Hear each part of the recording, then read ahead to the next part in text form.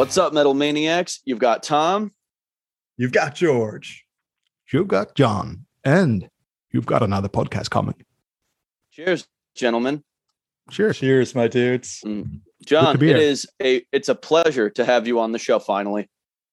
Yeah, good to be here. I was in doubt whether or not to use Jonathan or John. I use John when I travel. It's short, it's easy. And with you guys abbreviating your names, I mean, George is basically just a syllable anyway, but you abbreviate yours. So I guess you can't really make George any shorter. You can't, right? G. I don't know. You could go G. I guess. Yeah, but we have a saying in Swedish that you take the customs, or you adapt to the customs where you go. So I'm your guest, but I adapt into your customs by abbreviating my name today. This is a multicultural podcast. We've had guests from Sweden and Ireland, Scotland, and all points over the United States. So we welcome all cultures and customs on this podcast. Cool. Very well said. Thank you. Yeah. And listeners, we have a very special episode for you this week. Not that kind of very special episode. Well, it's special to us. Because if you've been paying attention to this pod at all, you'll know that I have been contractually obligated to talk about Dissident Aggressor. Yeah. And now we are finally covering Dissident Aggressor on this week's episode. And I could not be more excited.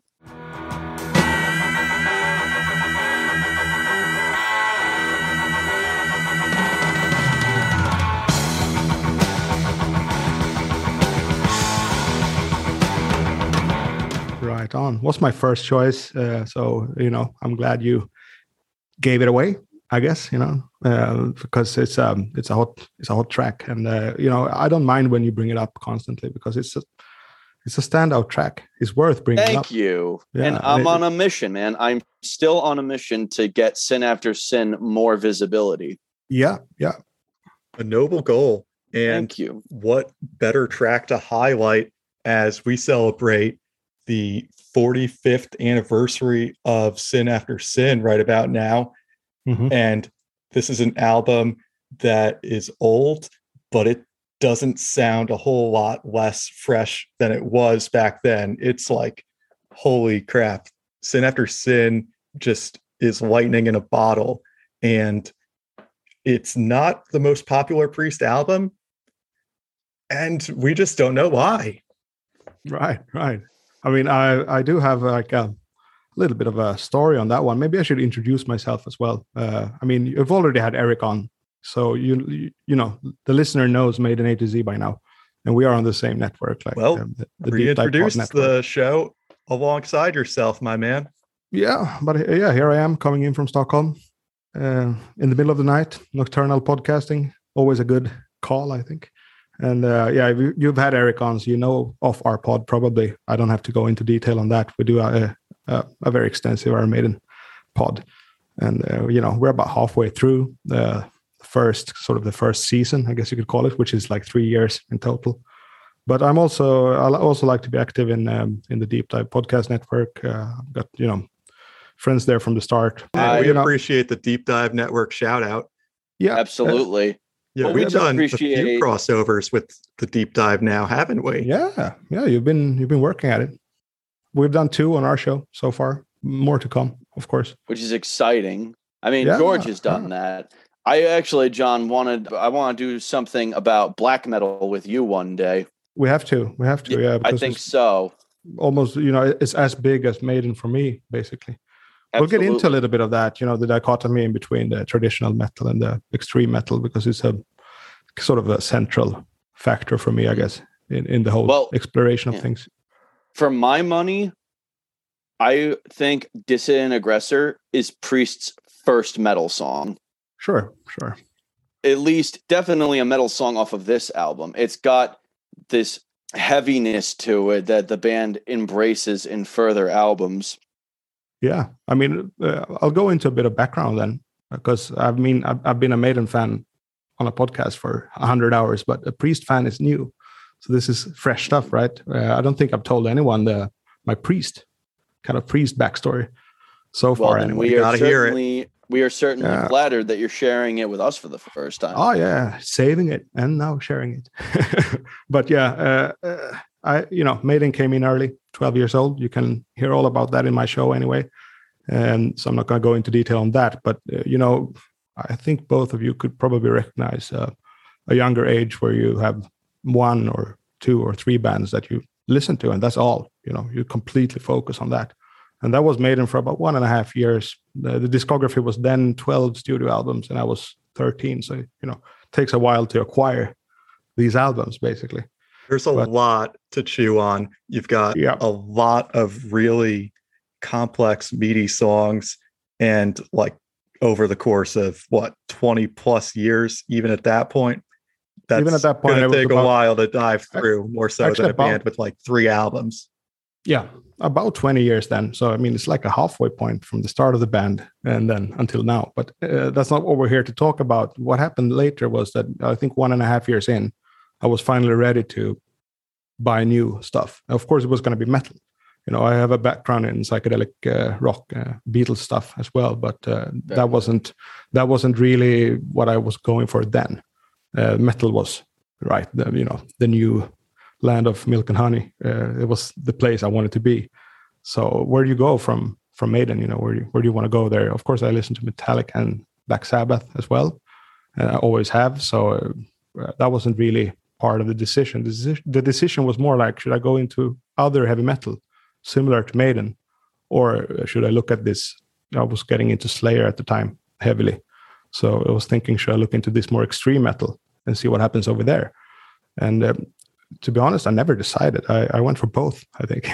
But at that age, 14, we went to Denmark, to Copenhagen, and we went to a record shop because then, late 90s, it was still sort of like you're abroad, you want to check out the local record shop, see what they have. And that's all coming back now anyway. But I went down there and I had the options of Killswitch Engage. I thought they sounded okay, but it was something that wasn't like, it's not really jiving with me. I went for Creator, Violent Revolution in that show. Oh, so good. And I went for a double CD Best of Priest as well. And I went for Death live in LA. So all those at the same time. And that's like 3 different paths you can take. You have the thrash route, the German thrash with Creator. You have the American, I guess, death metal, but Death are doing more than just death metal, as you guys probably know. Sure. And then I had Priest, sticking with the traditional, sticking with the, I guess, canon of heavy metal. Yeah. So 3 riffs. I remember the best part is you don't have to pick just one. No, in the end, I could go for all 3. But I remember coming back to the house. It was we borrowed a house from my cousin down in the south of Sweden. So we just went to Denmark over day and then back to Sweden. And I remember putting on the Best of Priest, the double CD, and I was really like, "Fuck, this is not going to work, is it?" It's not going to be Maiden, because you have to know when you're 13, 14, you're not like super.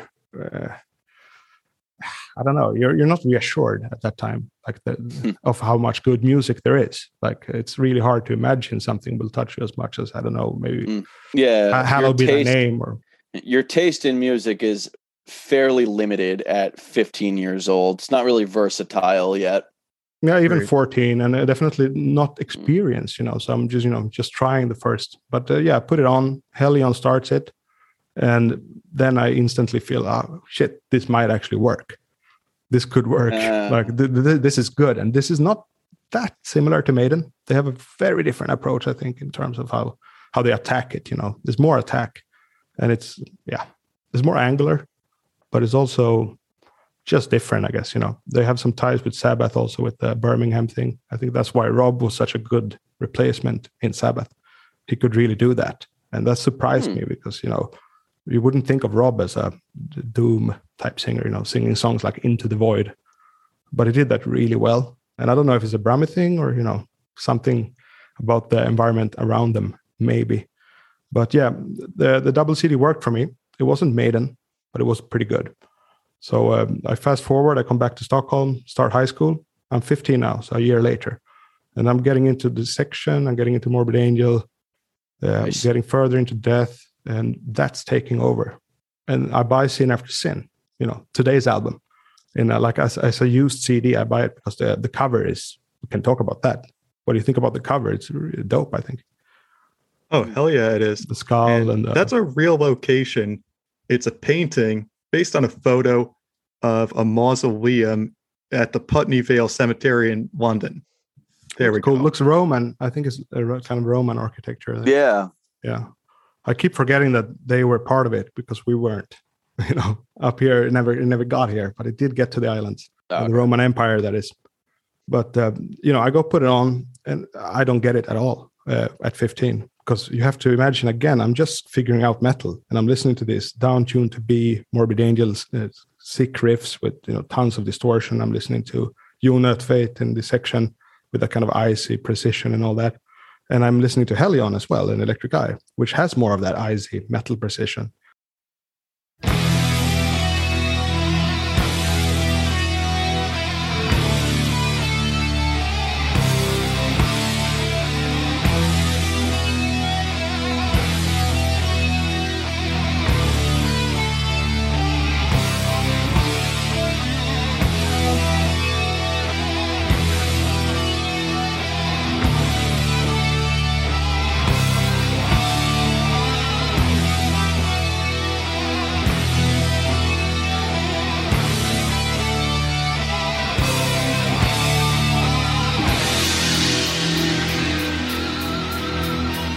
So I put on Sin After Sin, and I'm incredibly disappointed when I bought it. I'm actually embarrassed, which is, it's really foreign to me now, but I remember this clearly.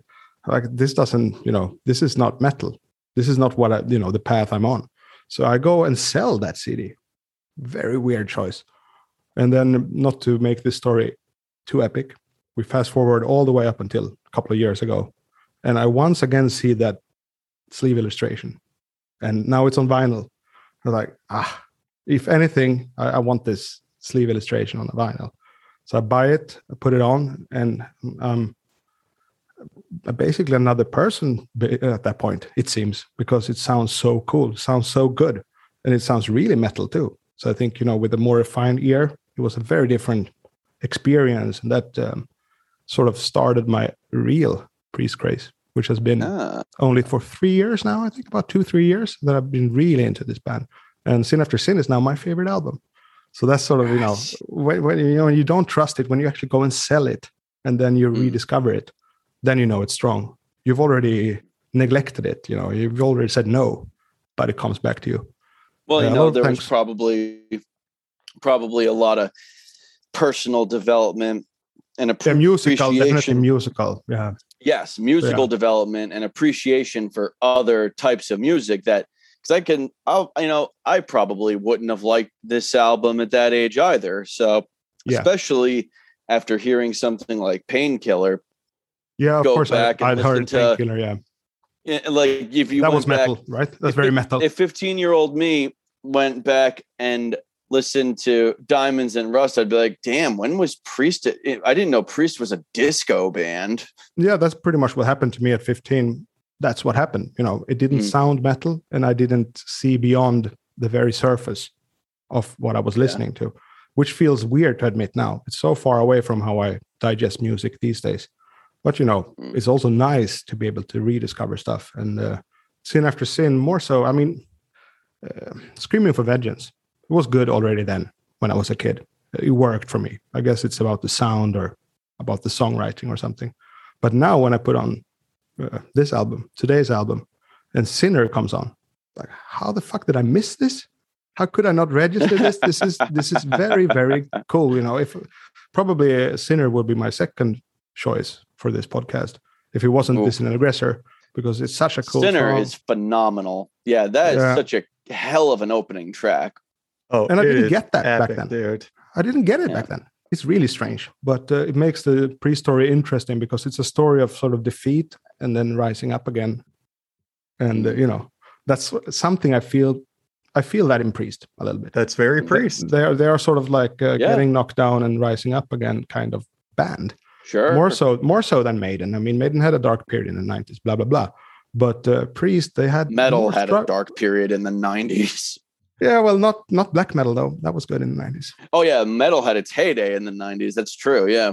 Extreme metal. Yes. But and new metal. I guess to tie the loose end together on that backstory, I did keep listening to death metal, I did keep listening to black metal, and I did keep listening to heavy metal and classic rock. So you don't have to choose really.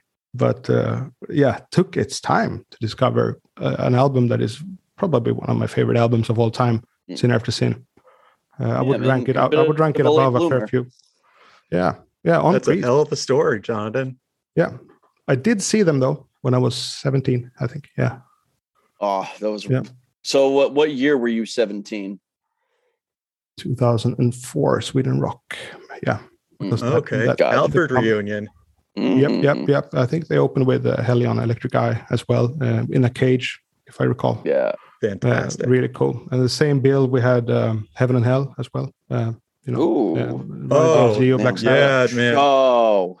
You're lucky to have seen Dio. We both are. Yeah, 3 times. That's one of my regrets is not seeing Dio live. Yeah. But I mean, other highlights include the section, the reunion gig. That was as big for me as Dio, And still, I just cannot even describe the depths of my envy that you were at that show, because that is just one of my favorite live albums of all time and was so important to my own spiritual development. Yeah. So that's cool, Tom. I'll drink to that. I'll drink. Fuck yeah, I'll drink to that too. And Jonathan, if we ever do. Yeah, all right. We are going to have a lengthy conversation about that. Yeah, for sure. But it's definitely part of this too. And I think it's part of Priest too. I think Priest have more connection with the extreme metal than, for example, Iron Maiden. You will see Rob wearing, I'm not sure if he's wearing it because it's cool. That's also okay by me. But, Bathory shirts, Dark Throne shirts, you see him, kind of sporting that. You don't see Bruce doing that, and even the sound of Priest has more of a leaning towards, I think, more black metal. Maybe not death metal, but definitely black metal with the screechy voice and up tempos. And in recent years, Rob has actually been adding a couple death growls now and then to the end of songs, like Painkiller, and it works. He can do it. It sounds great. It doesn't work. It's better than that. I like work that would imply that it's serviceable, but it's more than serviceable. It's actually a cool sounding growl. I think you're right. Bursting growls. I've recorded many growlers, and it sounds great. It's also a trick. It sounds. He saves energy. It really adds an extra bit of flourish to the songs. The growling is not the entire song, but when he throws it in, it's like when he does it for Metal Gods, it's right at the end, and he goes engulfed in molten breath, and it's like, oh wow, okay, what's up, daddy? Didn't know you could do that. It's very smart also because he conserves energy doing this. He has a good technique for the growl, so it's actually easier to growl than sing. You can ask several guys that do both, like Mikael in Opeth here in Stockholm. He will say that the growling part is actually easier. He just lost interest in it, Also, he lost his growl, but that's also an entire different conversation. But, what we can focus on now is that somehow Rob has gained growl this late, and it's a perfect technique too. I can totally hear that it's healthy as well. He's not putting any extra strain. He knows exactly what he's doing, and he knows the proper way to execute it. Hearing Rob with a good growl technique at the age he's at, it just gives me more hope that Priest is going to be an even more long-running band than we even predicted, because if he is adapting with his aging voice and continuing to evolving new techniques to replace the highs that he can't do anymore, and then maybe Priest ends up being more of a heavy, doomy kind of sound in their future records, I would be here for that. Yeah, me too. And I was going to raise that topic, because I think you've talked about it before, the sort of aging vocalist and how to deal with that. A lot of people get annoyed by tricks. I don't. I find tricks it's a good way to go about it. You have to devise some techniques and some tricks as you get older. We can't just, go by, force of will at that point. Sure. So I really enjoy hearing to a vocalist, Rob, in an Halford cover band. Yeah, and he brought up the same kind of thing, that there are a lot of tricks in Halford's arsenal. Right, with the vaudevillian thing he was talking about, for example. It's the same thing with growl, and it's the same thing with singing. Bruce makes a lot of cheats as well, and I really enjoy hearing that, as you know, because I worked a lot in live sound. It's how I made the majority of the money I made in music has been from doing live sound. And when you hear someone that has those little tricks and those little cheats, you know you're in safe hands, because even the best vocalist that is sort of a, I don't know, lost cause or a bit too artistic for his own good, you know, i.e. no technique, that could be a problem. Even if it sounds great on soundcheck, you know that there's no insurance here. But when you hear someone that can pull off tricks and mask limitations, you're fine. You know, those guys can have a flu. I mean, Rob could have the flu. He could do it because he's good at masking. And that's something I really admire. I don't think it gets enough credit, actually, when vocalists come up with these tricks and these techniques to cover up for physical limitations. It's really cool, very musical. And on Dissident Aggressor, the track, I think Sin After Sin is the very peak of his vocal performance.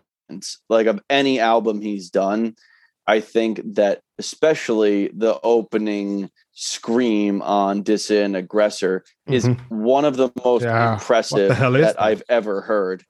You know, that reminds me of first time there's an effect on that too. Yeah, there's multi-layering for sure, but it reminds me of the first time I heard Dimebag Darrell when he's soloing in Pantera, and it was like, is that a guitar? What the fuck is going on? It was Cemetery Gates when he's going for the squeals, like, and that's the same thing I feel still when I hear the opening scream in Dissident Aggressor, like, oh, what now? What's going on? It sounds beyond human. I was gonna say otherworldly, you know. And then Simon Phillips comes in with one of the most incredible drum fills. My only note for today. Finish the point. Sure. It's just like that killer riff.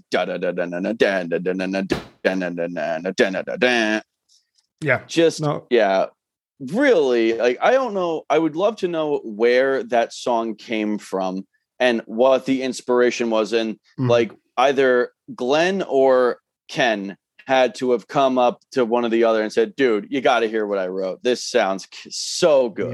Yeah, it's really heavy for the time. You know, of course, you've had Sabbath and stuff like that, but it's still a different type of heavy. And the fact that Slayer, you've already addressed this in your show, but Slayer plays it pretty much verbatim.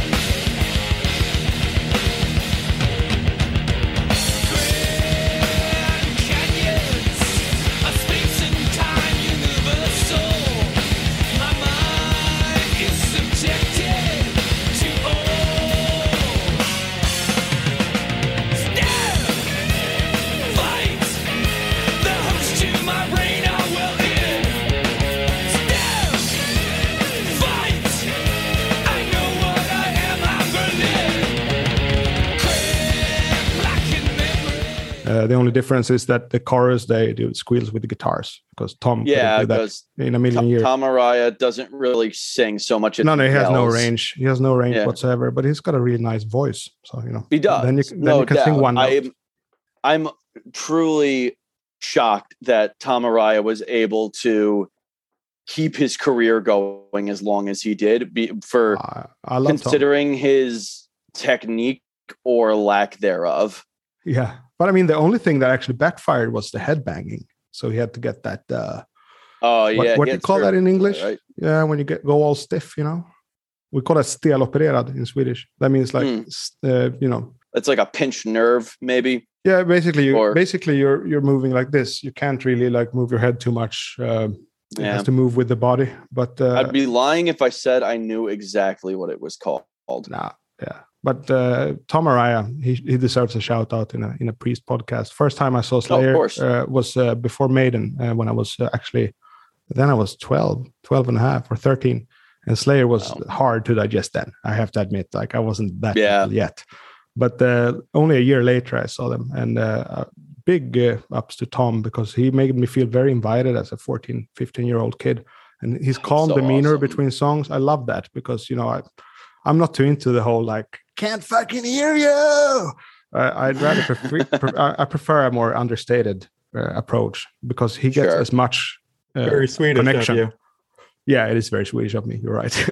But he gets a good connection going. Tom, that is, without, you know, over emphasizing on the stage demeanor, if you will. But some guys do that great. I'll have to add, you know, to each his own in that way. You know, you have to find your style. But for me, definitely a way to go further into metal was the fact that Tom Araya was so nice. He was just very nice on stage, you know, and calm. Yeah, I've never heard anyone say anything bad about him as a person, like that they had an unpleasant interaction with him.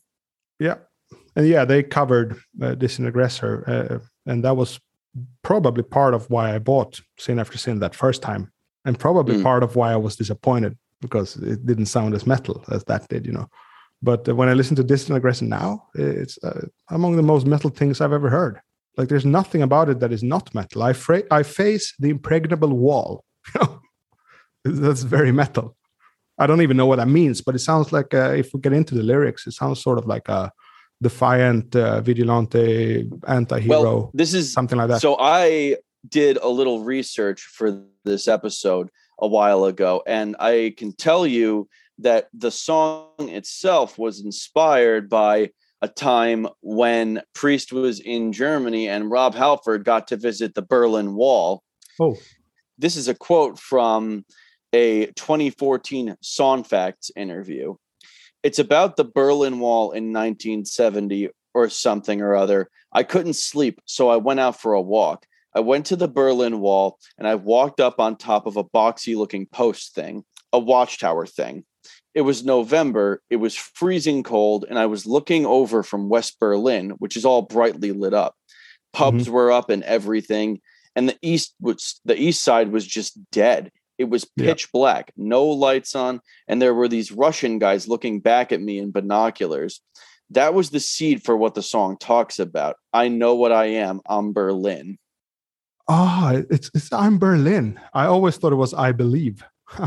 Yeah, it's like I know what I am. I believe. Yeah, it's very specific. The song is very specifically talking about. It's way more concrete. Yeah, more literal. A lot more specific than what you're used to with most Priest songs. It's actually a rather politically driven song when you have that context.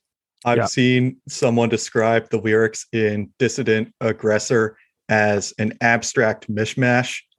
To whoever wrote that, I have to say, you didn't get it. Missed the mark. Sorry. I missed the mark. There's some stuff to chew on here.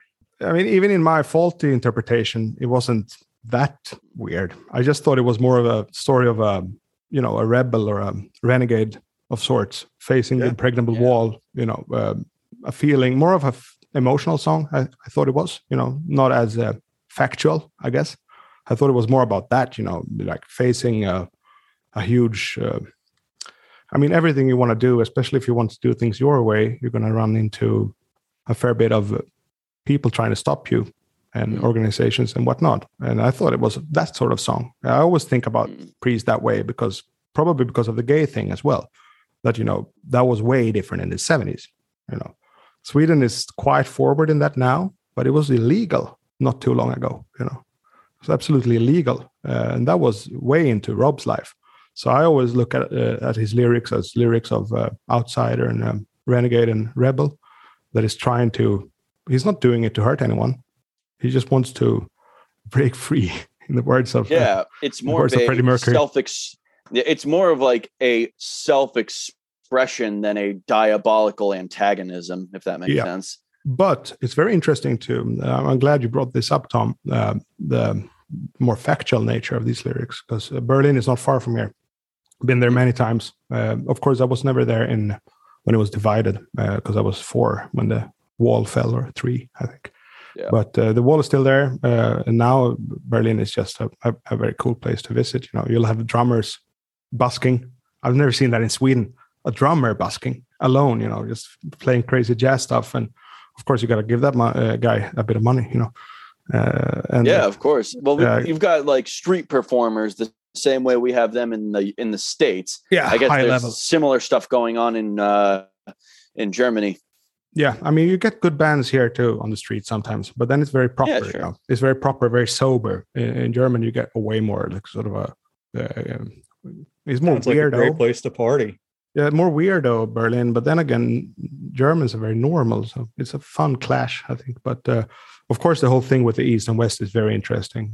From like mainstream metal bands, one I'm into is Rammstein actually, and they are raised in East Berlin. And the stories, you couldn't even get a guitar. It was fucked. It was basically fucked. And then to have Rob see this. I think I've talked about this on the show before. Is that their keyboard player Lorenz, or one of the other guitar players, that described him as being born as a citizen of the GDR, and he'll die a citizen of the GDR. Like. Mm-hmm. He talks about how, back in the day, things were a lot simpler. You go to a bar, you ask for beer, you get a beer. And now instead I get all of these choices that I don't want. And it's like just too much. Yeah. Choices are hard, man. They are the tyranny of choice is a real thing, man. Having access to so many different options, you just wind up choosing nothing. Yeah. You ever fire up Netflix and then scroll through to see what they got for half hour? And then you did that. You don't even watch the movie in the end. Yeah, no, I had to cancel Netflix. It was too much, And I mean, I'm just a tad bit older than you guys. Not much. I'm 35. Not by much, yeah. But last half decade, I really worked on putting less emphasis on making the right choice and more emphasis on following through with whatever choice you happen to make. And I believe that makes it easier to live, actually, because it's, I think we overemphasize on the ideas and choices, and we underemphasize on how you actually implement them and see it through afterwards. Because you can make a poor decision, but if you see it through well, it doesn't matter so much. I think for sure, anyway, this is me I'm talking about, got stuck very much on decisions way back then, death metal or heavy metal or, whatever. Instead of like just go with what you've found yourself in, I guess. That's a great insight though. And you know what, if that's what works for you, then dude, like more power to you as far as I'm concerned. Yeah. I mean, works for now anyway. You always have to reevaluate, Sure. Come up with new every ways. Few years, you got to reprioritize. Yep. Like Priest 3 years ago, I got really heavy into them then. My second favorite would be Stay in Class. I think it's an incredible album as well. Incredible. The title track is among the best songs I've ever heard.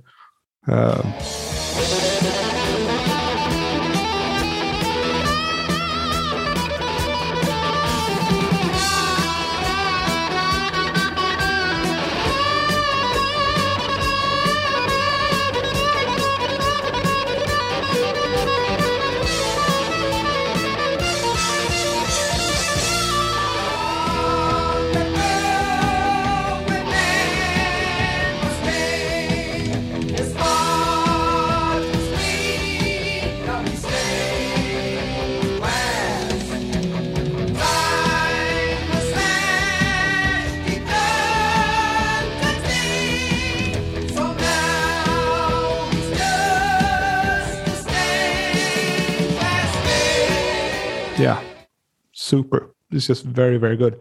I would say of the classics, the one I sort of see as overrated is Sad Wings a little bit.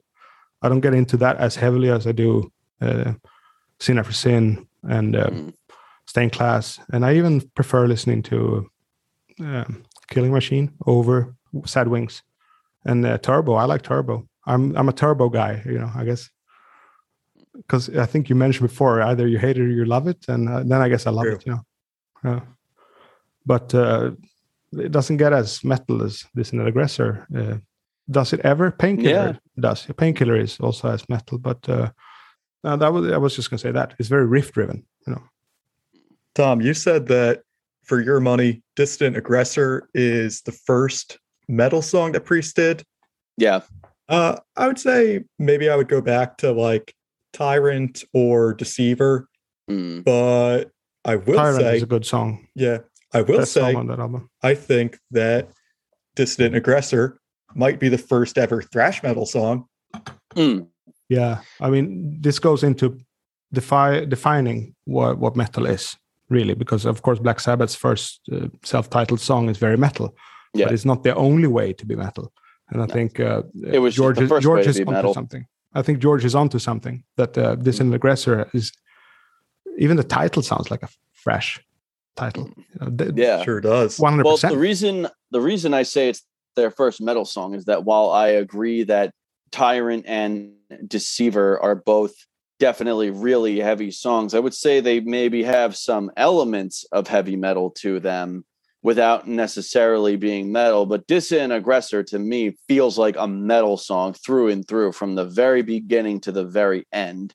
The Ripper is metal too, I think. Yeah. What was that? I would say the Ripper is also very metal, but it's a different sound. It's not as muscular, it's not very muscular. It's more of a kind of trickster vibe. Sure. But it's metal too. It's metal too.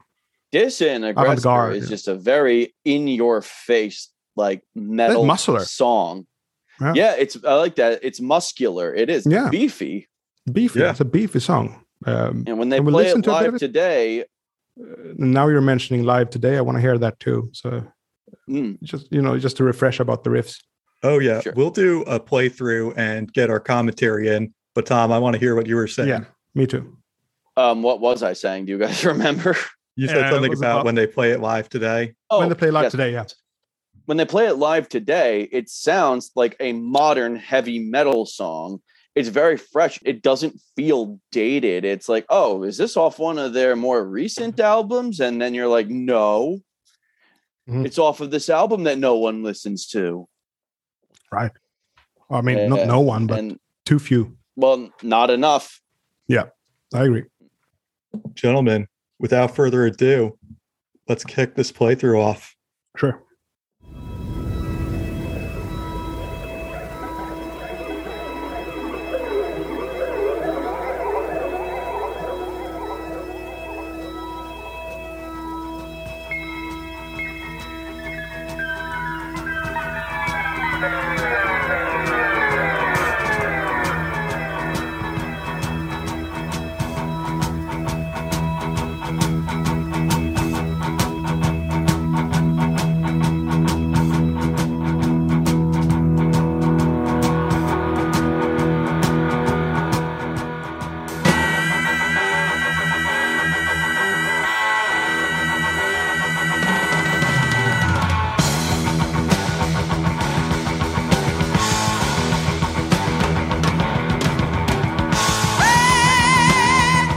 Weird noises in the beginning too. I like them.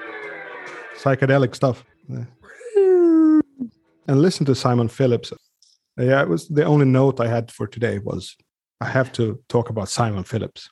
I don't think. I mean, he's been praised low key by you guys, but for me, he's the best drummer that's been in Priest. I'm not saying he's the best Priest drummer, but he's the best drummer. Oh, I see what you're getting at. Okay. Yeah, because you guys praised is his name Scott Travis? I could be wrong here. I'm not as good as I'm with Maiden. Yeah. And he is praisable. He's an amazing metal drummer. But as a drummer, as a whole, Simon Phillips is another level. But I mean, he played in fusion stuff and, Toto. I think he was in Toto for a bit. He was a studio musician. I think he's probably a little more versatile in the amount of genres that he can play in. Yeah, and also shops, he can just do more difficult things that are deemed more difficult by the larger drummer collective. He's a really, really good drummer. And of course, I didn't hear this when I was 15 at all. I was very impressed by Scott in Painkiller, as was everyone. But I didn't catch the nuance of how cool and how good the entire drum track on the whole album is. Sin After Sin. It breathes a lot. It's not compressed and, pushed together. Of course, no triggers. That wasn't a thing then. It's very alive and he controls the dynamic. He sort of like controls the dynamic of the song, the way he plays the cymbals. And in this song, you get that sort of halftime. as you get the rolling bass drums. Yeah. And that's like two different rhythms that I guess make up the song. So the song has a slow pulse, but an intense filling in of the spaces in between that pulse. Yeah. And Simon Phillips, the patterns that he's playing are just really incredible. And for their time, they had to have been ahead of their time. Yeah, definitely with the double bass thing, because back then that was quite rare. You had the Who comes to mind. Keith Moon. That's the one that comes to mind, basically. But it wasn't a big thing, and definitely you didn't have good pedals and stuff for it. But Simon Phillips seems to have incredible control as well when he's playing without sounding stiff. So it doesn't sound like he's trying to hit those right notes. Rather, he's trying to finesse his game. He's sort of like an athlete on a high level, where he's not thinking about hitting that ball. He's thinking about the precision, in which to hit it. So I just wanted to really lift that. You've got incredible drums on this album. I would say Les Binks is also really good coming in after. They've had no shortage of personnel. They haven't. They've had a few lineup changes, but always good. Mostly good musicians, like high bar. And you need it. It's pretty hard to play these songs, actually. Even on guitar, they sound easier than they are. What about you, George? Yeah. I have to say, Simon Phillips drumming on this song is way before its time. The double bass and the trashed cymbal patterns. It's the kind of stuff you hear in death metal to this day. Hardcore and death metal, that kind of stuff. And he utilizes the China cymbal a fair bit, which is sort of like an extreme metal type thing to do. I don't know I don't know the origins of it in terms of rock culture, but definitely it's very prominent in death metal, for example, because you got that for sure insane attack. Where a crash would be more like you got that really precise and this is like a gold mine for a drum lover like me, this whole album. And it doesn't end at that.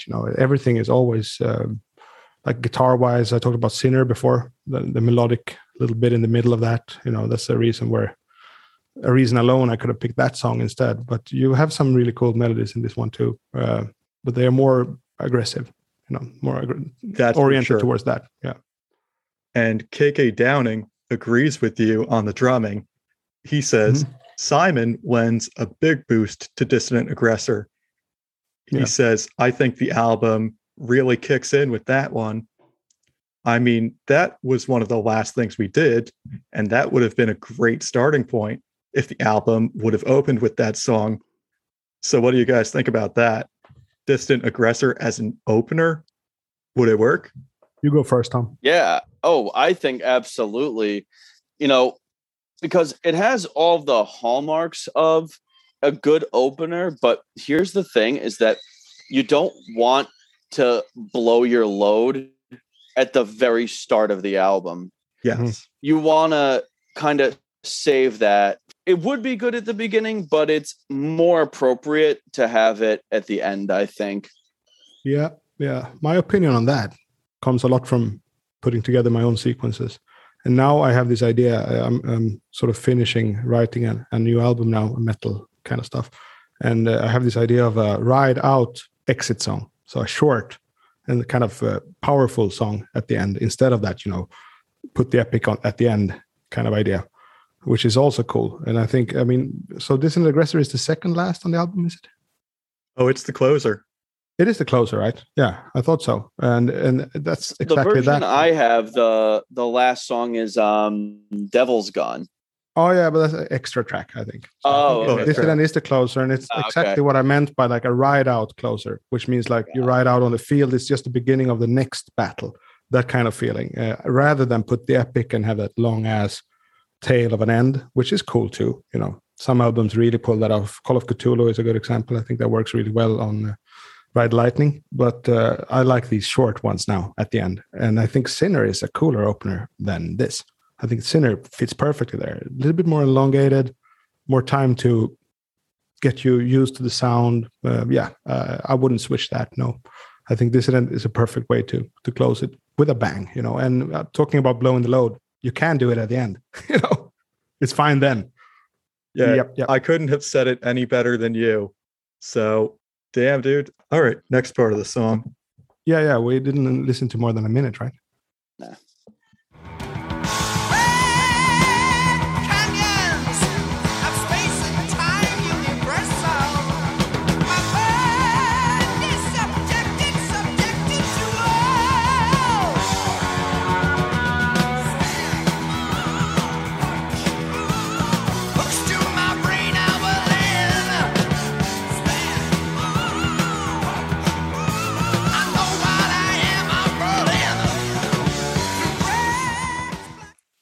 I love what you said. Like, he's not flashy, he's intricate, and his cymbal work is some of the best I've ever heard. Yep. And George said at the brief moment where you were gone to attend to the bird. Was it a bird? Yeah, he's a yellow-naped Amazon parrot. George made a very clear connection to more modern type metal drumming. You have that halftime feel, and you have that China cymbal. And that sort of pumping bass, it's something that you can find in hardcore, in death metal, in thrash metal, all of that. And it's everywhere, like that sort of China. Yeah.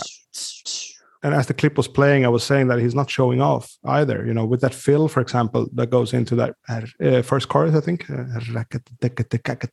It's not entirely complicated, but it sits. You know, it sits really well. And you just listen to the song if you want to hear how you put something together properly. You know, that's just the thing. Even like my favorite band, Iron Maiden, sometimes they don't do that. Sometimes the stuff is not put together properly. And that goes through the whole discography. And so, you know, as a big fan, it's part of the charm and all that.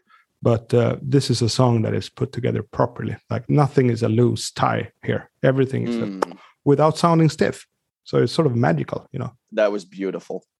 Yeah, you're right. There's really something about this song that's special, where all the pieces come together perfectly, and you just know that it's one of those once in a lifetime songs, and you can't recreate it if you try. Yeah. So lightning in a bottle. Harkening back to Rob, not Halford, but Rob, the guest of your show, talking about different ways to vocalize. Rob is almost being a bit cheeky here. Exploding, reloading, you know, rather than he's not doing that. I can't vocalize either of those, but you know, I'm not Rob. I'm not even the other Rob. But yeah, the amount of distortion is what I'm, you know, kind of pointing at. That is not that high in these verses, but they still sound aggressive because he's on those high notes, and the lyrics have intent in them. So you don't always need to scream your lungs out at all times. I mean, you have that opening scream, which is otherworldly, but then he sort of leans back into more of a character. Again, the character thing. With the exploding, reloading, quest never ending, is not that muscular, but you don't need it because he's standing on top of this song that is just all muscle. So he can, you know, just narrate, just relax, and it's very professional. That's what I think. You know, it's just like another point of how the song is well put together is that you can't have all instruments hitting maximum all the time. I mean, maybe if you're playing Death Grind or something, you can do that. But not even then, I would argue. You always have someone has to step back for another guy to step forward. And here, actually, Rob, the lead singer, is kind of stepping back a bit, not pushing that hard because you already have that riff.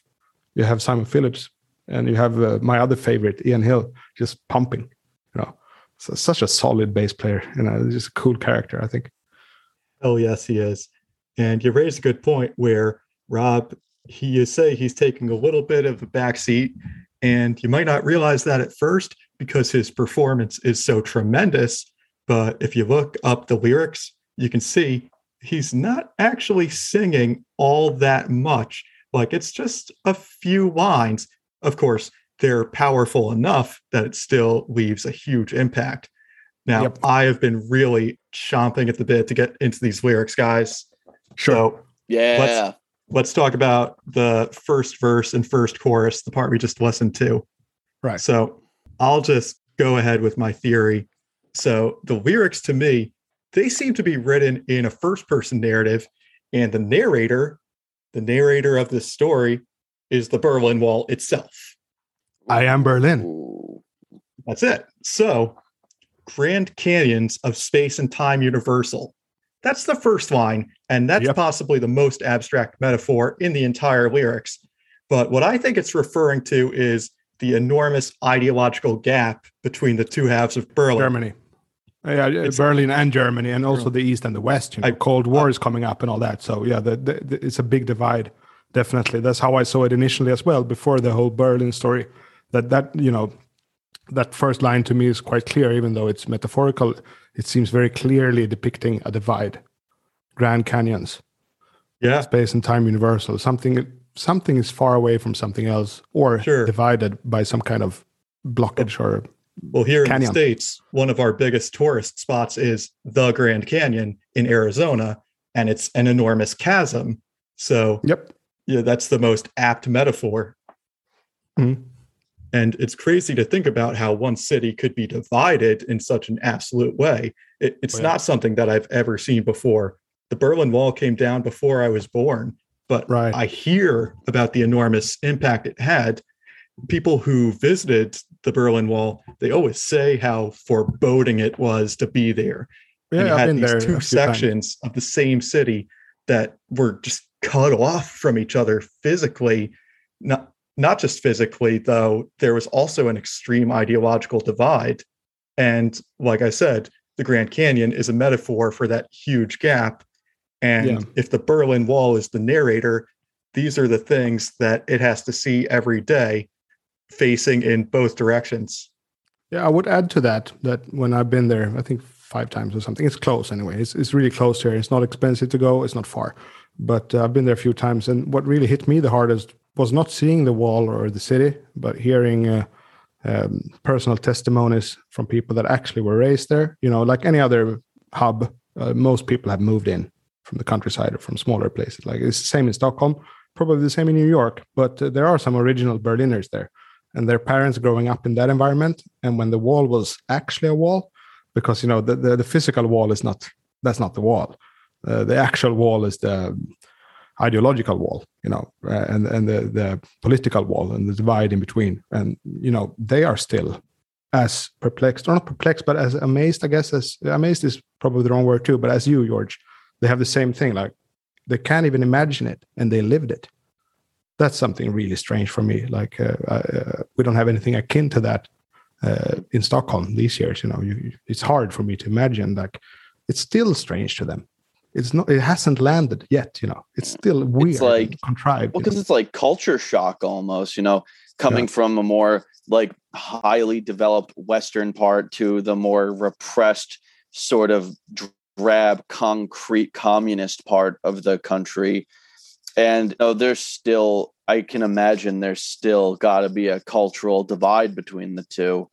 Yep. Same thing now, not to get super topical or news oriented here, but I also like the Ukrainian metal scene. I spent a lot of time in Ukraine. They are in war now. And that war is also the same thing, actually. It's in between West and it's in between East. And, they have a lot of sort of Russian bought men up high in power. Incredible corruption, just like Olympian corruption over there. This war has been going on for almost 10 years. And it's the same thing. So not to like reshift the focus to Ukraine, but it's the same thing. It's in between those two ideologies. One is more Europe leaning and one is more traditional or conservative leaning towards Russia. And that was the situation in Berlin. So I think somehow the topic is still hot, even though the wall fell, I believe, in 1989. So I was 2 years old, coming to 3 when it fell. This 45-year-old song about a wall that no longer exists somehow still manages to be relevant thanks to you putting the pieces together of the themes, Jonathan. And keep in mind, listeners, we have only talked about the first line of the lyrics so far. We aren't even past the first verse, man. Right. So,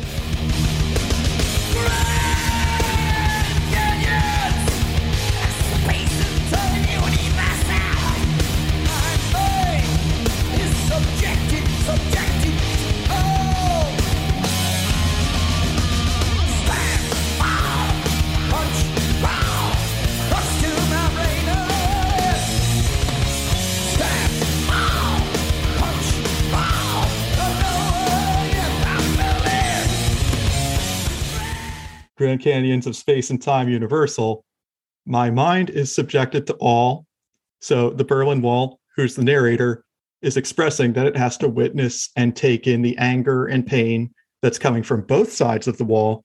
Mm-hmm. Stab, ball, punch, crawl. That's a bit more straightforward. It stands for the actual fighting between the two sides. Hooks to my brain are well in. Well in. That's this one's English a little phrase. More open-ended. Well in. You guys don't say that over in the States. You don't say that. Nah, we don't. They're far in or something like that. They're not well in. Or deep in. The hooks are deep in my brain. These hooks are well in my brain. You know, it's reading through Rob Halford's biography, all the strange language that they use in England is really eye-opening to me. So it kind of it adds a little extra context to eccentricity. That whole mm-hmm. Yeah, man, what a hell of a life this dude's lived. Oh yeah. For the hooks in my brain are well in. That one, I feel, refers to the way that someone can be so religiously devoted to their politics that their minds are unable to comprehend all other points of view. Mm. And the other could be about mind control. What's up? Also, it could be mind control as well, that the hooks are from elsewhere, but they're well in. Yeah. So you're being fair controlled. Point. It could be brainwashing. But that's the other interpretation I had, possibly state-sponsored propaganda, which is something that was notoriously prevalent during the Cold War. Yeah. Still is. Yep. So the hooks are put in your brain by the government who wants you to think a certain way. That's how I read it. You can self-insert the hooks with your own narrow mind. I like that too. And I would guess that it wasn't, I would guess these lyrics would be up for interpretation a little bit, but they are also way more concrete than I thought. I know now, thanks to you, Tom. So cheers for that. And I kind of think they're even better now, actually. To have that imagery in there, because my imagery was more of a, more of an ancient renegade hero facing an impregnable wall, which could be, I don't know, the rule of the country is in, or the rule of the imaginary country is in. But it's not that far away from this version. Just this version strikes a little bit harder, I guess, now having that cultural context of this happened, when Rob was visiting the Berlin Wall, when it was still a standing structure. A real thing. Yeah. Yeah. It's still a real thing, but, as I said, politically and all that ideology, it was so much heavier. It's not about the mass of the wall. Mm. And on that note, I think that's a good time to listen to the next part of the song. Yes.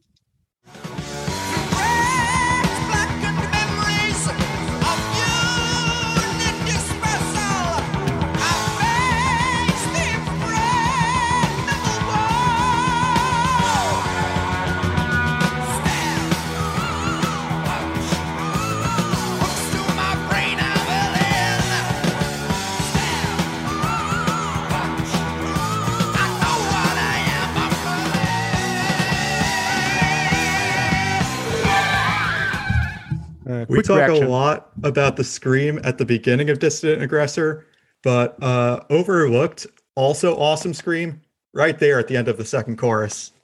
Yeah, I have only one small thing that I would say. The riffs here are not thrashy. They're actually quite doomy, Sabbathy.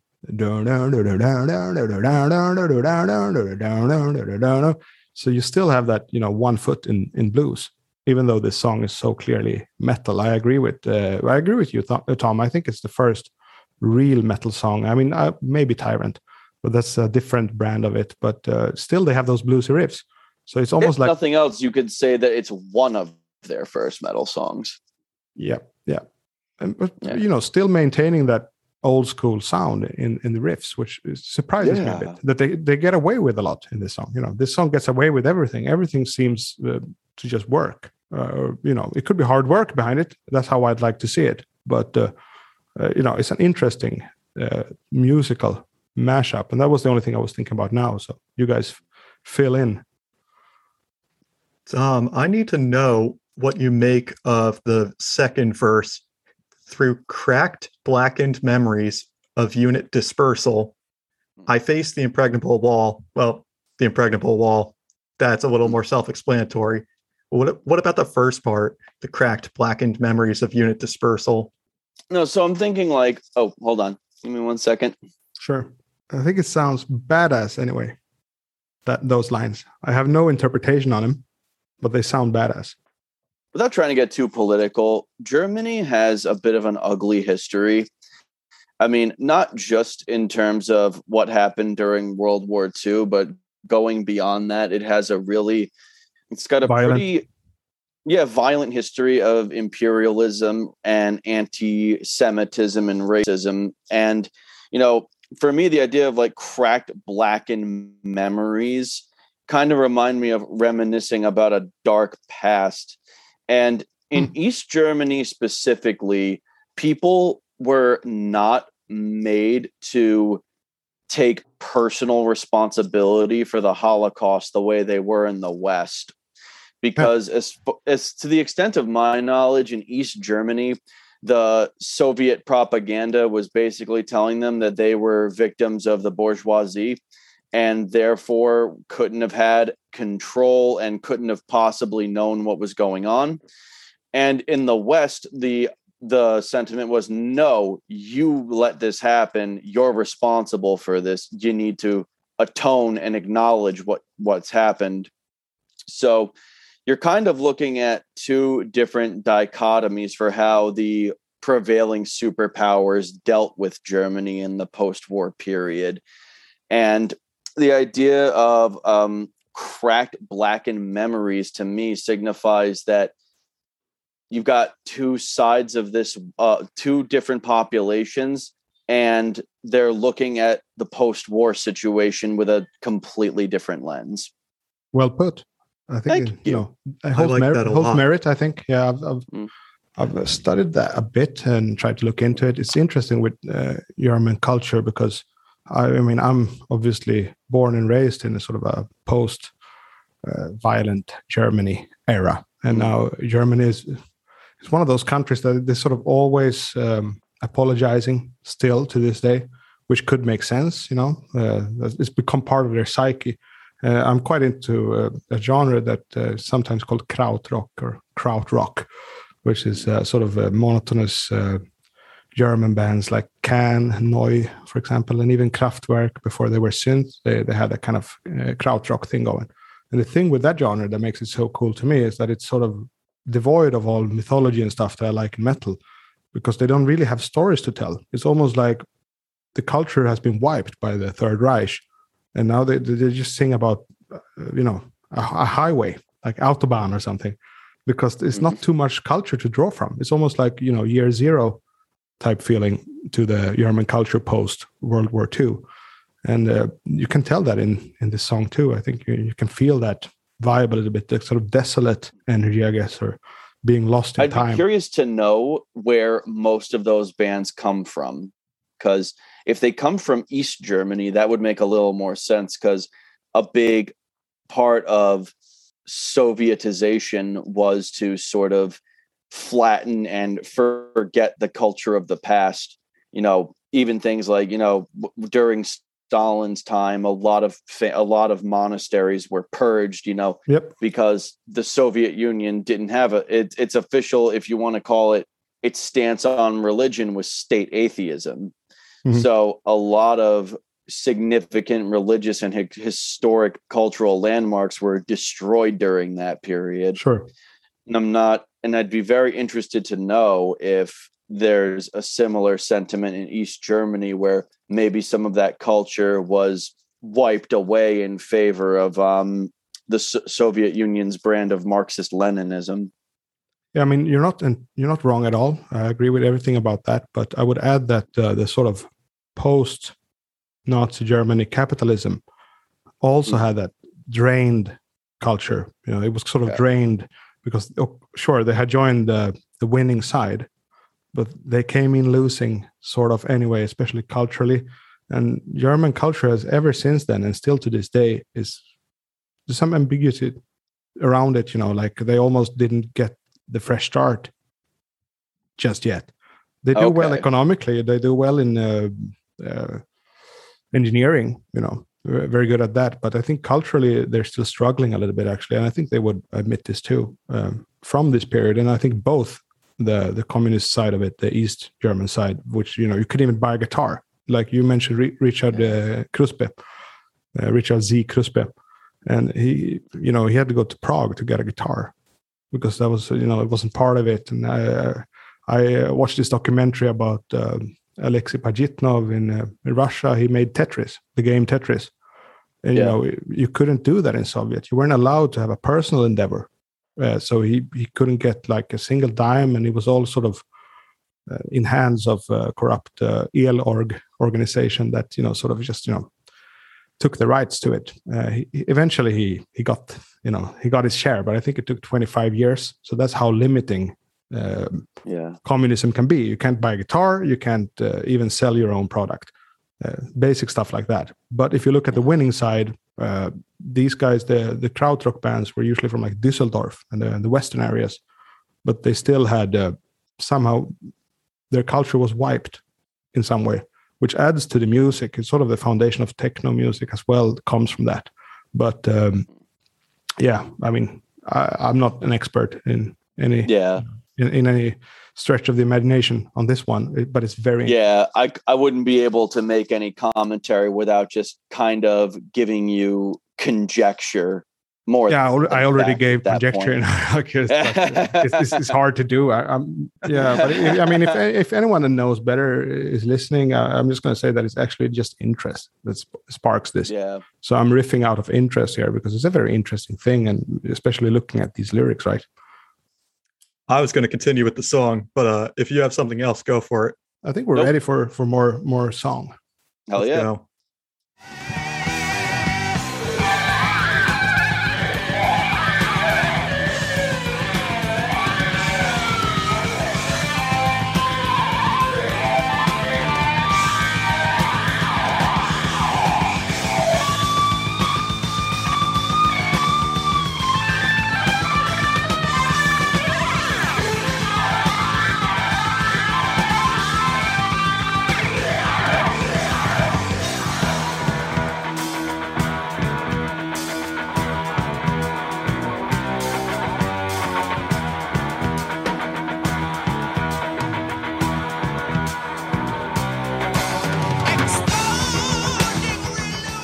All right.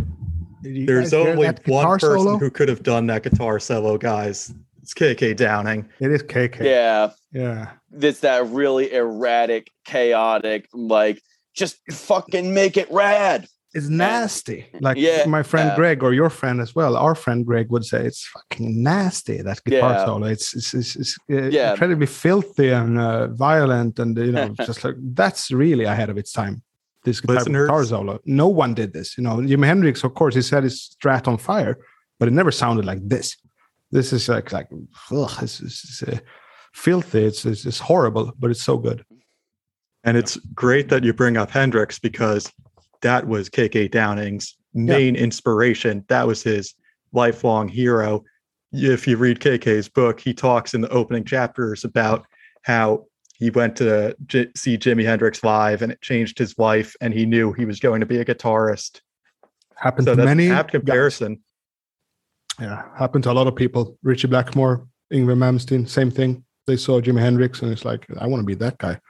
And of course, he's incredible, but he never got this filthy. I think he would have if he had survived. But this solo is just like, I'm going to send it over to Tom. But what I hear is just like absolutely, it reeks of like, it's like a flesh wound type solo. It's really like, it's not meant to be pleasing at all. It's not evil, but it's extremely brutal, I would say. It is. It's very chaotic and sort of, what's the word I'm looking like? Well, I hate to, it's dissonant. Like, it is dissonant, yeah. Yeah. Extremely. It is dissonant. I mean, it's a school book example of dissonance. It really is. Like, you could show this to someone if you want to explain what dissonance is, because it's incredibly dissonant. Yes. Yeah. And it fits with the song really well. I mean, this song lends itself really well to KK's style of soloing. Yeah. Where it's sort of erratic, and it's not that it's all over the place. Like, it's a very sort of controlled chaos. I was just going to ask you guys, I looked at this riff now. Who do you think wrote this riff? Because I have no clue. I'll vocalize it then.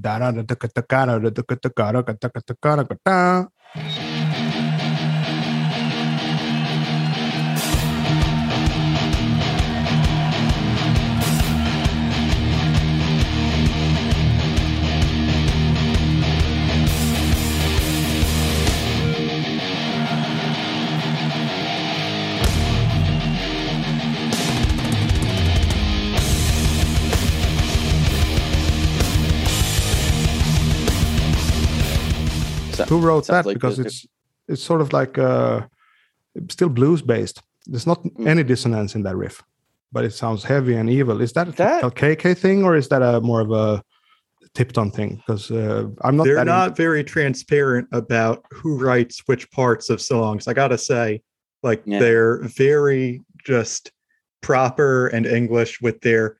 No, we all share the writing credit, and we all work on it together. Yeah, it's very much one of those things like a gentleman doesn't kiss and tell. Right. Yeah, I respect that, but as a nerd, I want to know. Oh yeah, same. Like I'm dying to know who wrote that riff, but like because in Maiden you can sort of tell. In Maiden you can tell who wrote the riff if you're like into it enough. But I never. Yeah. I mean, I don't know Priest as well. You can tell with Maiden because they have different writing credits, and you see a song written by Murray, that's how you create the or Gers or Smith, and then but Priest has never done that. It's always been just all songs by Tipton, Downing, Halford. I'd like to imagine Hill is active even in that process. I'd just like to imagine that. I have no clue. Again, I don't know Priest nearly as well as I know Maidens. I don't know the inner workings, but I'd love to sort of imagine Hill just being a part of the writing, even though he doesn't, do much on the bass in terms of seeking attention. He's more of that kind of Cliff Williams, AC/DC type player. Really cool. Again, I think he's an unsung hero in this band. Oh, Ian Hill deserves absolutely. a lot of accolade for just basically not taking too much space. There's like this. There's this anecdote from King Crimson, a British prog rock band, a really weird band. But once the drummer, I've heard 21st Century Schizoid, man. I know.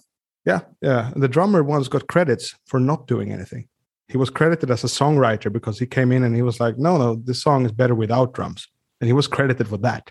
Wow, that's wild. I think that's pretty cool. And I'd like to imagine Ian Hill being credited for just, anchoring a song, but I have no clue what's involved. I imagine he's there. He's like, I'm just happy to be here. Or maybe just saying like, let's go from A to C here instead of A to B. I'm just guessing now, completely spitballing. But I would hope he would have such a role in the band, compositionally. But I don't know if he's even involved. I mean, listen, he's the only original member at this point. That alone, like holding on to a bass player for that long, it's impressive, and he's a damn good bassist. And, especially live, he adds a lot of flair to their performances. And he's the only person who's never quit Judas Priest. Technically, right. Tapping his foot, tapping 4/4 for 50 years. It's just tapping 4/4 and playing 8 notes. And I'm sure he can do a lot more. But I just love that sort of. I would call that musical maturity, that you can just do what's necessary. He eats, sleeps, and breathes in 4/4. Yep, taps the foot as he sleeps, probably. You've seen that on stage the entire career, and I love seeing it. It's a great shtick. You don't have to be... Yeah. Everyone doesn't have to be Harris running around playing like the firearm bass and, well, Harris wants everyone to know he's in charge, and he wants to be center stage. Like, there are stories about how during the Number of the Beast tour, Steve and Bruce would fight over who was going to have their equipment in the center. Yeah. Same personality type, but very different persons. That's the thing. You can have very different persons, but they have the same idea of leadership and dominion. And that's the case in Maiden. There's been a problem for that band. And if you have a guy like Ian Hill, it's perfect. He's not gonna create power struggles that much. It is funny, like, for the 40 years that they were together, or however many years they were together as Rob, Ken, Glenn, Ian, and third drummer here. Yes, exactly. Exploding drummer. Yeah. It was remarkably consistent live. Like, you had Glenn on the right, Ken on the left, Rob in the center, and everyone was happy with it. Yeah. A perfectly functioning machine, isn't it? Yeah, it really was. It was such a well-oiled machine. And melancholy is an easy trap for me to fall into. So, yep. Not to say that their current live act is not a well-oiled machine, because it certainly is. And of course, it's not the same guys. Insane. It's not the same guys, but Richie and Andy are professionals unto themselves. Yeah. No, Faulkner they are both insane. tremendous players. Absolutely. Yeah, I mean, it's just that Faulkner reminds me a bit of what I said about drummer Phillips, that Faulkner also has this ability of sounding incredibly relaxed. He doesn't sound like he's striving for control. He just has control. He does. He's that Which good. is, I play guitar for 20 years now, but that's still sort of foreign and magical to me, how you can be so relaxed and maintain such control. And then Richie Faulkner is like a league of his own in that regard. He's like, there's not many people that could beat him, I think. He's one of the best guitarists on earth for this genre. Yeah. I think it's probably better than all the guys in Maiden. No, it's probably better than all three of them. I gotta be honest. Yeah, as far as metal guitar players go, Richie is top tier, man. He's there with the best of them at this point. Yeah, you got stuff like Gary Holt. I would say also is a really good metal player from Exodus. Oh, dude, Gary Holt is one of my greatest inspirations on guitar. Really solid. I knew that's why we get along so well. You bring up Gary Holt, and we're friends instantly. Yeah, cool Very guy. much. Cool guy. And Jon Ötveit in the section, I would say also really solid rhythm guitar player. He was a great frontman. He was, I think, the best Swedish metal frontman to date. Jon, in the section, yeah. But I would also say his guitar playing was actually really good. He could have played in Priest, not the leads, but he could have played. He had that precision, and he had that judgment of dynamics, within the small dynamics within the pick. Guys, stay tuned for Tom and Jonathan's Black Metal podcast. I am. Like not going to spoil it. John Nodvite just was like, his picking was so intricate and on point. And, when he was up on stage, he just commanded the audience, sort of. It's like he's up there. Like, it's like Bobby Blitz always says, I'm in charge. Yep. I think he was a Priest fan. I'm quite sure. I know he was a big Maiden fan, a big Manowar fan. I would like to add that also after Greg came on completely slashing down Manowar, that I will stand for being a Manowar fan. But not as a kid, though. As an adult, I got into them. I got past that sort of completely ridiculous facade that they have and found some kind of really high-quality basic metal in there. Blood of My Enemies, for example. Everyone has their moment with Manowar. Yeah, and mine has been lasting, but I mean, they're never going to be Priest. They're not going to be Maiden or anything, but it's actually a really good band, in my opinion. Just to contrast your previous guest, and definitely for Jon Ötveit, it was Manowar, it was Maiden, and it was Bathory. That was that's where he drew from to do that, and probably Priest. I wouldn't imagine him not being a Priest fan. It wouldn't make sense. Yeah, I don't get it. I don't know anyone who likes Maiden that doesn't like Priest, although I like Priest and don't care for Maiden. So I guess that would be more common, maybe, because Priest are at this stage more fringe than Maiden.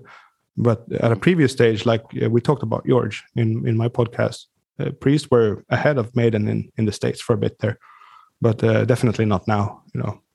Now they are more fringe, and that's maybe why I also connect them more to extreme metal than I do Maiden. I connect Maiden more to classic rock. Maybe because of the size of the band, and that whole thing. I don't know what you guys think about that. Like how much classic rock and how much metal in Priest contra Maiden, George is more of an authority on that than I am. I don't know if that's a subject I could speak on. We'll save that for a later date. Yeah, it's a tough question. But I guess the point of it is that Priest have maintained some kind of metalness to them that is rare. It's rare to see this. I worked with so many bands that come off as really badass, but they're not. And I think Priest is the real deal, and Rob is the real deal. I mean, on the other end, there's bands that now that like started as metal bands that completely ditched their metal roots. I mean, Opeth isn't really a metal band anymore, are they? No. I think I liked them the most when they had that fusion going on, because I think he mastered something unique during Blackwater Park, Deliverance, Still Life, that era. He mastered a unique balance, but now he's just completely doing prog. And then I'd rather listen to the prog guys. I'd rather listen to Yes and King Crimson, etc. So I think, I don't know, this is, I guess, ties into the whole metal discussion, that you should have some kind of respect for your roots. Should we send this song home, guys? Let's do it, boys.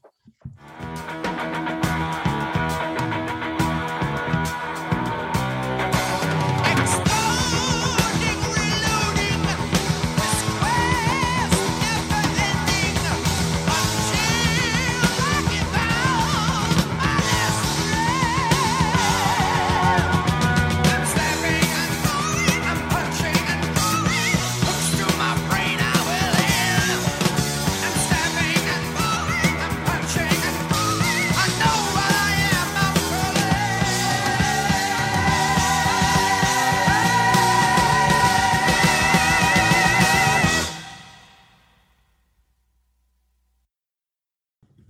why the song has to be the closer. That's why the song has to be the closer. Yeah. You know what, man? I think so. There was no other way. No other way.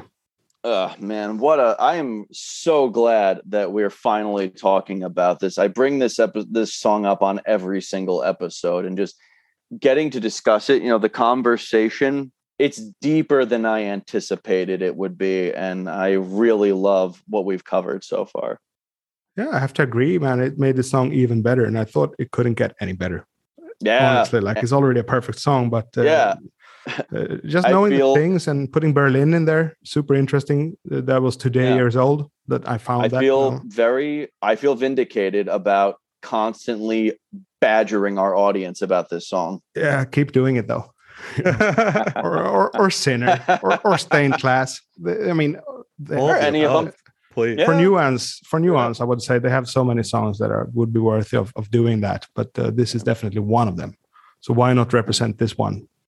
I would say. But again, Stained Class, Sinner. There's many of these songs. Screaming for Vengeance. What's the other one? That is, of course, Sentinel. I would say also is a song that I could bring up. But this has a little bit of that extra. Just like this is a treasure, this song, I would say. It's like a treasure. Yeah. It belongs in if you had a metal museum, it could belong in a center monter in the big hall. It's beautiful. Absolutely. I'm going to 100% agree with you on that. Priest is one of my newer obsessions, together with Thin Lizzy, and Deep Purple. Those three bands sort of came in more as of late. And it's very rewarding, and also the fact that they changed the sound a bit more often than Maiden. I like that because it's more adventurous to go through the back catalog, which I kind of filled up until the 80s now, but I don't have any clue about the later stuff. That's what we talk about all the time, just the amazing diversity of Priest. And we love that. It makes it fun to explore a new album. It's like, what am I going to get this time? And still it's Priest, right? Yeah. Still they maintain the culture, we talked a lot about culture today, the cultural walls and all that, like being more important probably than the physical walls. And I think Priest has a strong culture that's been kept through all these ups and downs. I see them as a bad luck band because they had many opportunities, I think, that were missed, not because of shortcomings, but somehow just missed. I don't know. I don't believe in luck. I don't really. But if there was something as luck, they don't have it. This is more of a struggling band to me, anyway. Like how I see Priest. That's an interesting perspective. Yeah, I don't have any clue if it's actually the case. It's just the feeling I get from Priest is like they had to fall down and get up quite a few times. And that's another part of what we love about them. I get knocked down, but I get up again. You're never gonna keep me down. I get knocked down, but I get up again. You're never gonna keep me down. I get knocked down, but I get up again. You're never gonna keep me down. I get knocked down, but I get up again. You're never gonna keep me down. John, I would love to get your input on this third verse. Exploding, reloading, the quest never ending until I give out my last breath. What do you think of that? First and foremost, like all the lyrics, just sounds badass. Just sounds great. Yeah. What I would connect it to thematically or emotionally is something like a sort of a fight or an ongoing conflict or battle. That's what it sounds like to me. That until I give out my last breath, that sounds like sort of the die by the sword type mentality, or I don't know, over my dead body type mentality. That I'm just gonna keep doing this. I know what I am. I believe I thought it was, but I'm Berlin. But but I'm still stuck in my old sort of interpretation of the song, right? And that involves this kind of renegade character, not really a warrior character, but a renegade character, and he knows what he's doing. So he's convinced. But the song title might give you that too. I mean, but he's out of odds, he's on the bad side of the odds, but he knows. So he's going to keep doing this until he gives out his last breath. That's probably how I would see the verse. Yeah. I think that ideas are most important when they're in conflict with each other. So this whole thing of exploding, reloading, and this quest never ending, to me, especially in the context of the East-West divide of Berlin, is these ideologies constantly clashing and butting heads with exploding, each other. Reloading, yeah, makes sense. Exploding, reloading, and the quest. This quest never ending. And, The quest for the quest for what's the word? I'm going to let you continue, but there's a word there for being unanimous.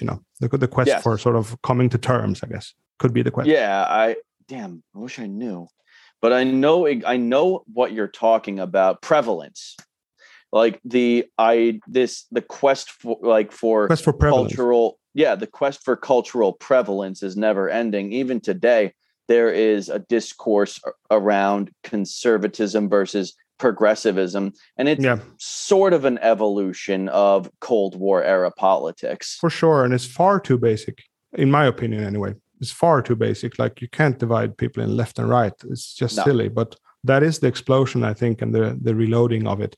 But again, my interpretation comes from my old seeing of the lyrics, so I don't involve the whole Berlin thing yet, but I think it makes it more interesting. I mean, listen, that old interpretation is just as valid as anything that we've discussed today. It's just a different interpretation. Oh, yeah, no, sure. It's just like now I get new ideas, right, in real time here. But that makes it even better. Yeah, listen, I like inspiring people to think in a different way. Oh, yeah, that's what we do, right? Ideally. You can get some of that interpretation just from the title, and I think we have to sort of break down what we think that means at this point. So Google the definition of dissident. It's a person who opposes official policy, especially that of an authoritative state. That sounds like an authoritarian state. Yeah. My original interpretation, I didn't even know the word dissident, actually. I come out as a Swede. I actually didn't know what it meant. So the interpretation wasn't because of that word, but it totally goes with it. Yeah. Or it could also be used in addition to official policy. But then the aggressor part, Google the definition of aggressor, that's a person or country that attacks another first. So how does that sort of tie back into what we're seeing with the story told in the lyrics? Oh, wow. Big question. I'm going to let Tom do the real talk, and I'm just going to still stay with my old idea of what the song is. And that would, be the sort of a renegade or rebel that he's not going to follow. He doesn't even have in his mind to follow. Like, he'd rather die. That's the feeling I get from the character of the song. And you said something interesting there about seeking sort of compliance or seeking, I guess, peace at some point. I think this character wouldn't mind that. But I think he's so sure of what he believes. And he's so sure that the vast majority, they don't get him, and he doesn't really get them. That's the vibe I get from the song. And there's sort of especially when he says, I'm stabbing and bawling, punching and crawling. Love that. It's this person who is, fighting with everything they have against a culture or a society that is trying with all of its might to repress them. Yeah. And that's kind of where I think your and my interpretation lines up. Interconnect in the sense that this sounds to me like a person who just cannot abide by these rigid power structures that have taken hold on maybe both sides of the wall. Yeah. So quite possibly both. Yeah. And it's physically impossible for this character. That's how I see it. Like, physically impossible to do that. He'd rather just die, Yeah, your convictions are such that you cannot abide by this world that you find yourself in. Yeah. Or if the narrator is the Berlin Wall itself, as I was alluding to before, that's cool too. Then you can sort of use that in the same line of thinking, like, well, this wall is between both countries. It has to see what's on both sides. And it's just sort of struggling to hold itself up against the extreme clash of ideals. Yeah. That's a great interpretation. Never looked at it like that, but that's a great one. And maybe the wall itself is saying that maybe I shouldn't even exist if this is the kind of derision and division that I'm causing between these people. And it did fall 12 years later. or so. Yeah. Something like 12 years later, it did fall, right? And the way it stands now is a wall that is saying, I'm no longer a wall in that sense. Like it's like I'm a monument, like or I'm a artifact of what used to be a wall. That's how it looks now. Hadrian's Wall in England is kind of like that's obviously nothing like it used to be, but it's a reminder now. of a different time. Yes, like the same as the Dissident Aggressor would be in the Metal Museum. That would also be like a standstill symbol of the whole thing, right? Because now the wall is not threatening. Now, if you see it, it doesn't look evil. It doesn't look anything like it. It's because it's all it's gone. They did tear down the wall. It's a relic from another time, and that's all it is now. It can no longer. Relic is the word I was looking for. Thank you. Nice. It can no longer be used as a force of violent division as it once was. Yeah. But other things can, sadly, Yeah. Well, that's like, listen, there's a whole nother like metaverse out there, like metaphysical things that divide people more so than physical barriers. But that's a fucking rabbit hole. Yeah. But I think the song addresses that. At least to me, it does. With that, the canyons in the beginning, the line we got stuck on for 20 minutes.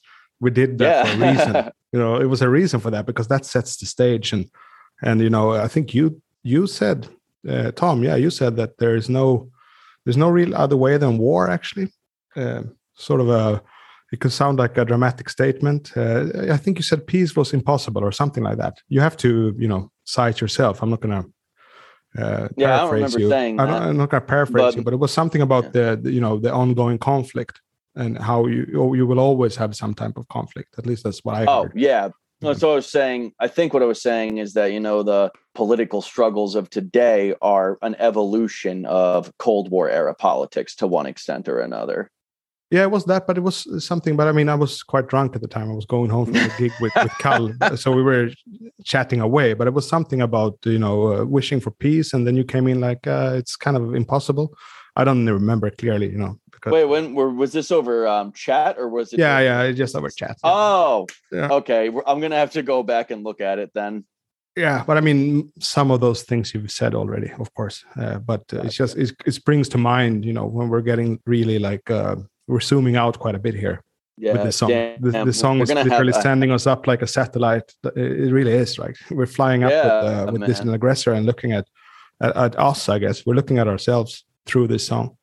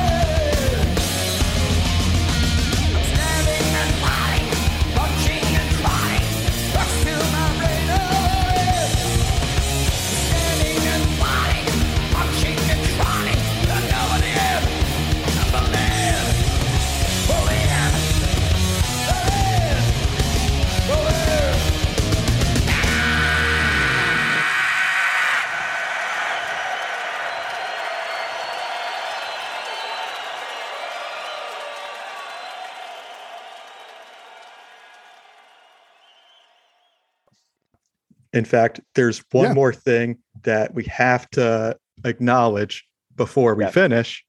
Mm-hmm. So the band didn't play Dissident Aggressor live very much. A little bit in 1977 on their Sin After Sin tour, but it didn't become a bona fide Judas Priest hit until 3 decades later. The song came back to the set list for the Nostradamus tour cycle in 2008 and 2009.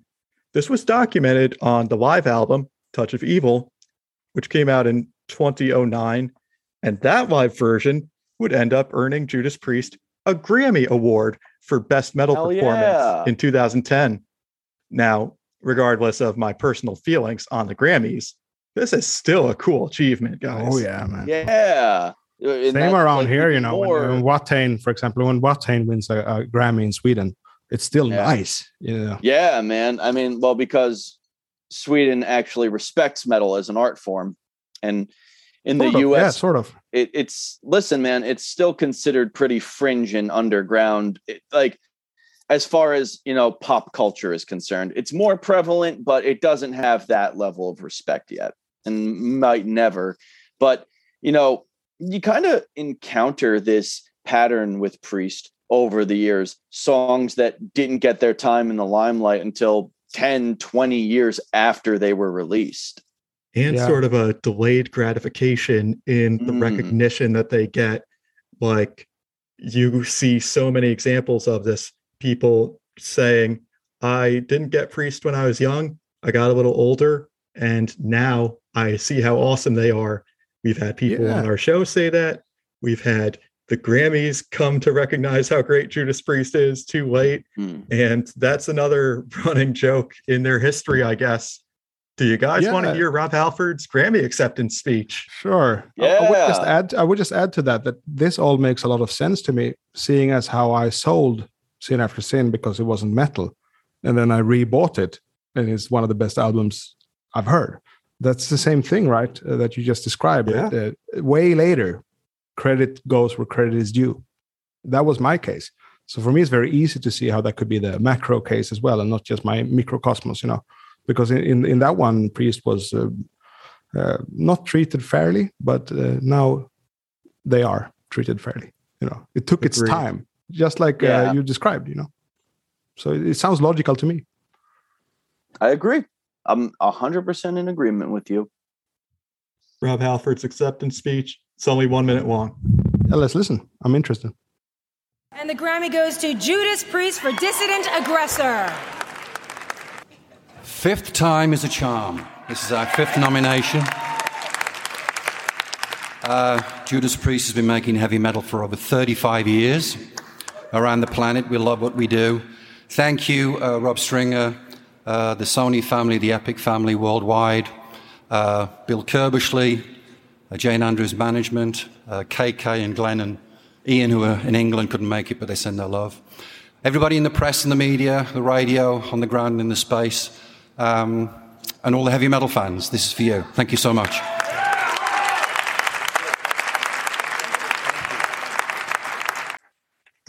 Beautiful. Yeah, nice and succinct. Yep. He didn't go overboard. I didn't overdo it. It almost formal, but with heart, I would say. I think he does sneak in a very subtle little nod to exactly what we were talking about, the delayed recognition. Part of that speech, he says, fifth time's the charm. This is our fifth nomination. We've been playing heavy metal for 35 years. That's what I mean with the bad luck cousin. That's exactly what I mean. That they haven't necessarily been given the right wage at the right time, this band. That's just a feeling. Again, I don't know the facts. I'm not as informed with Priest as I'm with Maiden, not at all. But I always had that feeling that they had to fall down, rise up, and they had delayed recognition. And it just sort of shaped the whole band into something very interesting, and for me, entirely different to Maiden, Sabbath, or Metallica. It's an entirely different story, and you can hear it a little bit here. Yeah, even though he's quite formal and clean, it was well done. All right, guys. I knew we would have an awesome episode. For the listeners, you can also hear me on Jonathan's show, Maiden A to Z, and I made a guest appearance on 2 very recent episodes, talked about the songs Isle of Avalon and Journeyman, and those episodes were so much fun, and we had such a great discussion. I was so excited to get home and record again because I knew we were going to have an awesome chat on this very epic song. All right. Yeah. Closing question to wrap it up. How high does Dissident Aggressor rank for you? Is it a top 20 Priest song? Is it a top 10 Priest song? How high? Top five. I think I'm inclined to agree. It's probably a top 5 for me. But then again, when I put together the top 5, I'm gonna fucking struggle. It's hard, I prefer to keep it less than specific. I prefer to keep my top 5s like kind of like a rough outline, kind of vague. Yeah, I mean, I'm getting less and less into rating stuff. We do keep our list on our show. That's mostly for fun, but I'm getting less and less into that. I'm getting more into hearing the more elongated review in words in words and in stories rather than just a number. So numbers are kind of arbitrary, but I would say still like at least how I feel, top 5. Yeah. But then, numbers are arbitrary, but when one song in particular happens to be one of the best. And this is at least a top 10er for me as well. I mean, come on. There are not many songs that I think are better than this one in the Priest canon for so many reasons that we talked about. Dissident Aggressor, it fucking rules. End of story. You just listen to us talk about it. I like it even more now. I like it even more because of you guys and because of the discussion. It made it even bigger. But before we log off, I have to give a shout out to the entire album. I love Last Rose of Summer. I think that's an incredibly nice song. No metal in there at all, but it's just well done. And, they can do that too. Sinner, I've mentioned time and time again, amazing song. Starbreaker is that's a hit. That's a banger. You have Listen to the Priest is cool too. Like this album is really something else. I think it could have been a classic on the level of Number of the Beast to me, but it didn't turn out that way. And I can't wait to talk about Raw Deal too. Yeah, I cannot stress this enough to the listeners that if you haven't checked out Sin After Sin, get on it. Like my favorite Priest album. Yeah, go check out Sin After Sin and listen to it in its entirety, and then come hit us up on Twitter or via email, and we'll have a conversation about it.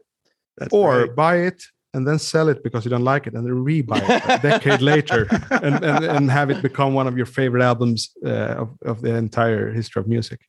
Yeah, you can do that. Or too. that you'll love it eventually. We promise. Yeah. I will make you love it.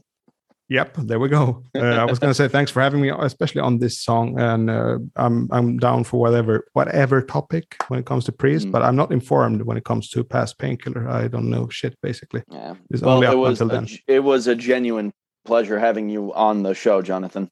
It's also a lot of fun to do something that is not Iron Maiden. I have to say, I get more surprised. Like I Am Berlin. I didn't know that. I thought it was I Believe. We'll have to do a black metal podcast in the future. That will have to happen. We'll do a side episode or something. I've already talked about that for Maiden A to Z. Actually, we're going to do some side topic episodes that really veer off, but they're within the listener base and they're within the co-hosts' take. Perfect. One of them is Dissection. So Dissection you have to be on. Oh, dude, absolutely. I would love to. Like, I'm there whenever you need it. Eric likes them too, so that could be the entire panel for that. Oh, sweet. Perfect. There you go. Right. Yeah, you got to set that up, and I'll definitely listen. That's going to be good. I mean, even if you don't like the music, sometimes discussions surrounding it can be enriching, I guess. And I've said this before. I do not dislike Iron Maiden by any stretch of the imagination. And I never saw it as such either. It doesn't provoke me whatsoever. It's like I know I got into them at 12. I don't know what I would have done if I didn't. So that's kind of the fatalist story, that you have this. I don't believe in fate, but I believe that you can't really change how it happened. It goes back to something I said before, and for me, Maiden is like that. It was installed early on. Yeah, you can't remove it. Whereas Priest came in and had to prove themselves later, and they did. Late bloomer, as we say. Yeah, in the Priest community for sure. Yeah, it was fun, guys. It was fun. Tell us what you're drinking. Pripps Blå. I'm drinking Pripps Blå, Gothenburgian beer. I was going to buy some fancy beer because you guys are into that stuff, but didn't get around to it. Takes another drink or two. All beer is valid on this show. Don't let anyone tell you otherwise. Another drink or two. Yeah, no, I'm into. Actually, I'm quite into like bland lager, but I also like the triple IPAs, some stouts as well. But there's other guys in my group. I like that. Other guys in my group that handle that sort of stuff. I handle more of the vinyl part of it. Yeah. They bring the beer, and some of them are lawyers, so they can afford those. Expensive. Yeah, they can afford it. Some of those triple IPAs are expensive, man. Really. Shit. You can find us on Twitter at MetalGodsPod, and you can hit us up on email, metalgodspodcast@gmail.com. And Jonathan, where can they find you? Maiden AZ Pod on Twitter, Maiden AZ Pod on Instagram, Maiden A to C Friends of the Beast on Facebook. And then if you really want to find me, I guess you could shouldn't be that hard. And make sure to check out the other podcasts on the Deep Dive Podcast Network if you haven't yet. Metal Gods podcast listener, you should stay locked in and keep defending the faith. I'll change around the order, but I gotta say,